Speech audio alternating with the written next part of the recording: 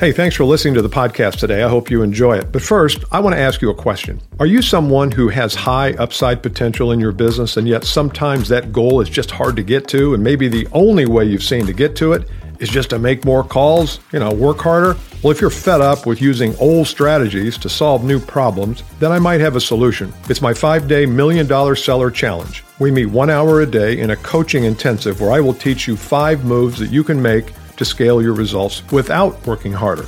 To learn more, click the link in the show notes or go to $1,000,000sellerchallenge.com.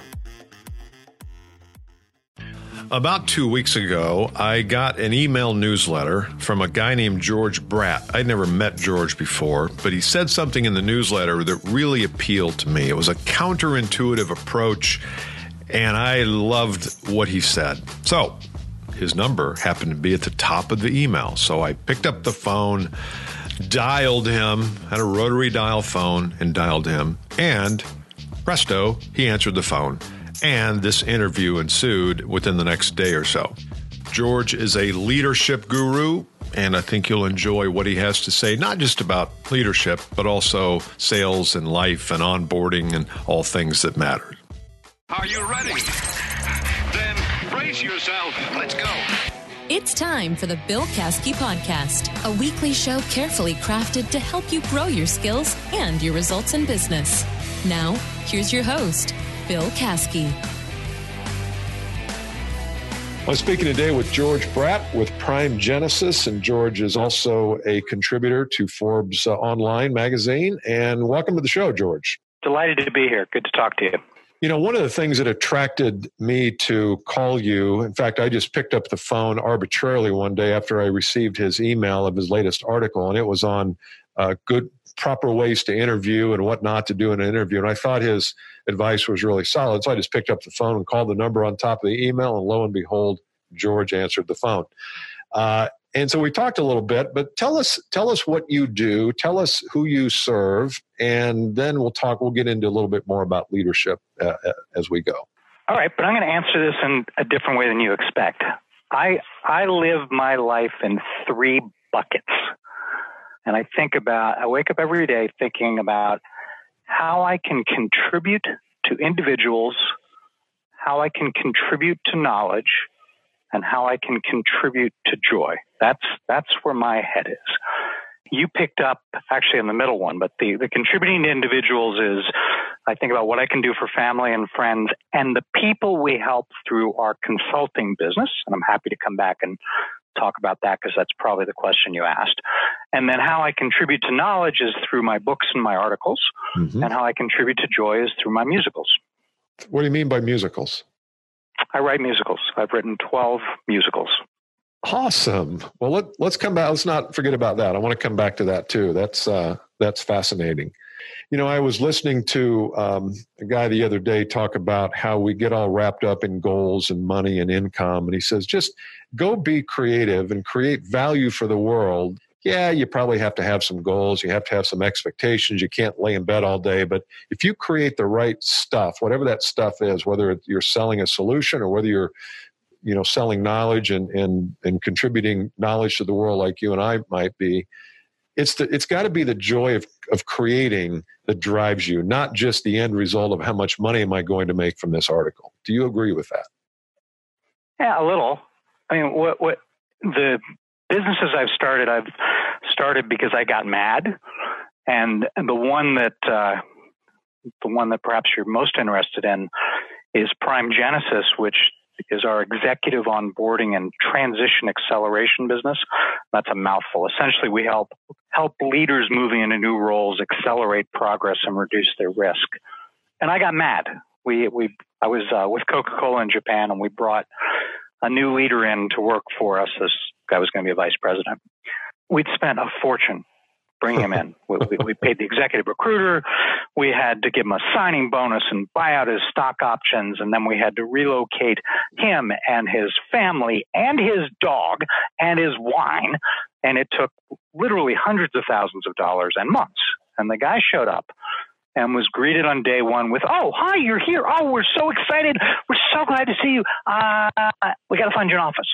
And you'll need a computer and Meishi business cards." And I looked at this. I said, "Are you kidding me?" How is this a surprise? We've got to fix that problem. And then I realized it wasn't just a Coca-Cola problem. It was a systemic problem. And I've spent most of the last 20 years trying to fix that problem for a bunch of companies. So what's the thinking or what's the lack of thinking that causes that? Is it just a lack of self-awareness? Are we too busy to think about it? I mean, come on, when someone's the first few weeks are vital, that's a vulnerable time when you first bring an employee on. What's behind that miss? Well, it's just that. It's the miss. It's the not thinking. Imagine you are driving from Ethiopia to Kenya, and you drive through Ethiopia. You get to the border. You go into Moyal. You're in Moyal. You go into the police station. You clear your passport. You get back in your car. You are now in Kenya. You turn the key. You put your foot on the gas. What is the next thing you must do? The next thing you must do after you turn on the car. Yep. Put your foot on the gas. Oh, I don't know. I give up. And there's no reason for you to know. But if you don't switch sides of the road, you're going to die. Because in Ethiopia, they drive on the right. And in Kenya, they drive on the left. And there is no reason for you to know that. And that's the problem with people moving into new companies. They don't know that they have to drive on the other side of the road. Yeah. And they think all the things that they did in their past companies to do well are applicable in their new companies. And they think they can just keep doing what they've done, and they can't, because each company drives on different sides of the road in different ways. And the people in the company don't know it because they're already driving on that side of the road. Right. And the people coming in don't know it. And therein lies the disaster. So tell me about what you do then. What's your service and how does it work? So our service is in some ways relatively straightforward. We help these new leaders create, we have one idea, we do two things, and then we have sort of 4 steps. So the idea is you have to converge before you can evolve. You have to become part of the organization. You have to earn their trust before you can even think about changing them. So that's the idea. So we do 2 things. We help people create 100-day action plans as far in advance of day 1 as they can. And then we help them implement those plans as appropriate. And it really comes down to the 3 things and then 4 steps. And the 3 things are having the plan gives them a structure for their thinking. I mean, when we get to the end of our 100 days with people, a lot of them will say, George, this is just common sense. But I love the structure and the way you made me deliberately think through things. So structure. We give them leverage because we're there to help them and say, hey, do this, don't do that. Hey, yeah, I can do this for you, whatever. And then all that gives them confidence in themselves because we help them play to their strengths. So those are the 3 ideas. And then the 4 steps are get a head start, manage your message, because everything communicates, you know that. Yep. Over the first 100 days, build your team, set your direction, and then don't stop. You've got to sustain momentum and deliver results. Mm-hmm. And that's a whole business and a whole book in about 30 seconds. How would somebody get a copy of your book? So the book is readily available. It's in theory it's a must stock in Barnes & Noble. It's certainly on Amazon and all the online things. It's called The New Leaders 100-Day Action Plan. We sell about between 500 and 1,000 copies a month and have every month for 10 years. So. God, that's awesome. Good. Well, I encourage listeners to get a copy of that. And is it helpful for a CEO who's not bringing in people? Is there anything, I would assume it's packed full of stuff that even a CEO who's not bringing in a lot of people could use, or an HR person? Yeah, sort of. I mean, it's useful. The essence of it is leadership, but it is really a single purpose tool. It is designed for a leader going into a new job. And there are other leadership books that are, more generally applicable. The underlying idea, and I think you're going to like this one, given a lot of what I've heard you say in terms of sales, our underlying concept is the requirement of other focused leaders. Yeah. And the leaders that put themselves first in any situation inevitably lose. It's true in selling. It's true in leadership. It's true everything. But the leaders that wake up every day saying, how do I help others be successful? How do I help my consumers, my customers be successful? How do I help my colleagues be successful? How do I help my suppliers be successful? They do better. So can we move the topic a little bit to just general leadership? Yeah. I have heard statistics that say, and you probably will shoot holes in them, that roughly 70% of people, when they leave a company, not when they get fired, but when they leave a company voluntarily, they leave because of their leader, not because of the company. Do you buy into that? And if not, is there any perspective you have on it? Yeah, it's actually more specific than that. It's because of their direct supervisor and it's line of sight, and it's the person that's torturing them. And so I think, and this is straight out of a lot of my books, I think leadership is fundamentally about inspiring and enabling others to do their absolute best together to realize a meaningful and rewarding shared purpose, which is another way of saying it's all about happiness, because I'm sure you've read the George Bradt theory of happiness. I don't know if you can take notes, but write this down. Happiness is good. How cool is that? Hang on a second. Profound. You got it? Well, actually, it's three goods.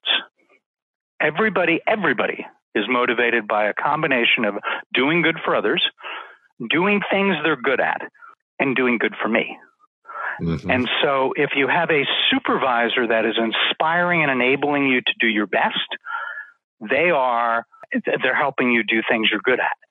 And if it's a meaningful purpose, inspire and enable you to do your best together to realize meaningful and rewarding shared purpose. If it's a meaningful purpose, that's back to the other focus leadership. That's about, that's the salesperson that walks into a sales call saying, how do I help you? Not how do I sell you? So a leader's doing that. And if they do that, then they all win. People stick with those leaders. But if you have a leader who is not inspiring you and disenabling you and getting in your way, then you leave. Yeah. And that's why people leave. They leave because of their direct supervisor is making it harder, if not impossible, for them to do what they know they should be doing. Yeah, I like the three-pronged happiness approach. I think that's so true. I just feel like we do our best work when we're satisfied, when we're joyful, when we love what we do and who we do it for. I wouldn't say it's rare, but it is not 90%. It's not 90% of the company. So here's my next question. We're talking today, by the way, with George Bradt, Bradt. He's a contributing author at Forbes, and he's also written several books. You can go to his website. Is it primegenesis.com? Is that the best place to send people? Yes, it is. Okay. I get a lot of times from my leaders and I work primarily with sales leaders. I work with salespeople, but I also have some coaching groups of sales managers and sales leaders. And I get a lot of times that they would prefer not to always be focused on the numbers and on the data or on the spreadsheets or on the results or on the pipeline, but they get so much pressure from their CEOs and upper management to focus on that they in turn just take that pressure and then put it back on the sales team. I always say that, well, you're responsible for taking that and reframing it so that it doesn't come across as pressure on numbers. It comes across as, how do we help more people? How do we get in front of more people so that we can solve more problems? We can sell more solutions, because when people buy from us, their lives change, or however that reframing happens. Do you see a problem where leaders are so numbers focused that the other stuff gets passed by? It's chicken and egg, and it's not clear. I mean, you're absolutely right. If people are so focused on the numbers that they're not doing the right things, everything falls apart.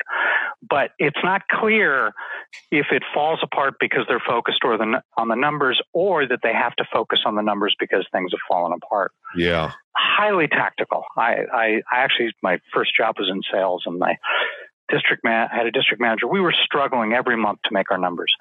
And every month we'd go into our big accounts and we'd say, hey, can you help me? Can I ship you another truck? What can you do? I got to make my numbers. And because you got to make your numbers. And one month he said, you know what? I hate this. We're not going to do this anymore. Forget about this month. We're just going to drop it. I no longer care what anybody sells this month. Instead of going in and talking about how they can help us make our numbers, let's go in and talk to them about how we can help them build their business. That's awesome. And we walked in, and the guy said, "Oh, you're back. Yeah. What do you need?" It's like, forget it. I don't care. We're changing the rules.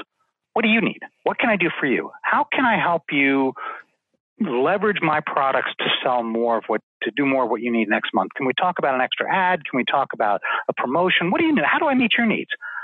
And we completely dropped that month, and we made every quota for the next 23 months and became the number one district in the country because we completely flipped the dialogue. And he broke the chicken and egg by saying, "I'm going to break the egg this month." Exactly. It takes a lot of courage. And you know what? We're going to earn the right not to have to worry about numbers. That's a great story. Along the way, I had one of the best ever clients. I sold soap. And I sold, my client was, the customer was this lady named Mrs. Robbins. She had a discount store in New York. She sold discounts clothing, and she'd buy my soap and put it on the sidewalk in not very nice parts of New York at cost with an armed guard. And so people would see our soap and say, "Oh my gosh, that's cheap."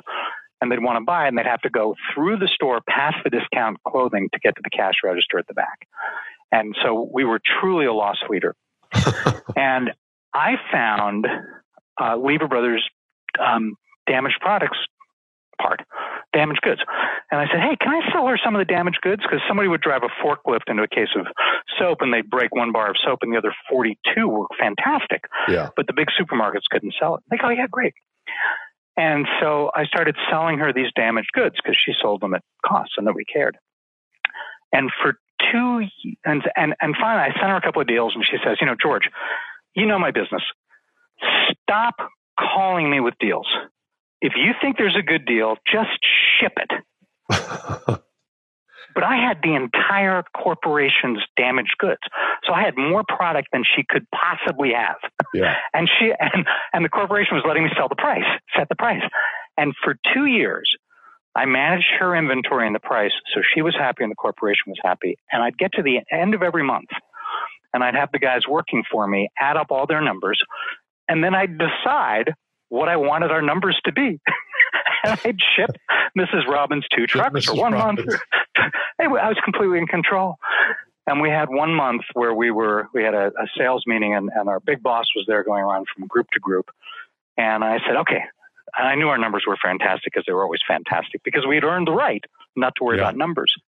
And so I said, "Okay, here's what we're going to do. We're just going to have a normal meeting, but whenever the big boss walks in, we're going to stop whatever we're doing, and somebody's going to go up to the chart and talk about the numbers." So it was a complete setup. So the boss walks in, and they talk about the numbers, and every account was like 20% ahead of target, except my account, Mrs. Robbins. And he looks at the target, he goes, "What's wrong with Mrs. Robbins?" I said, "A tough month with her." But it was because we didn't need her.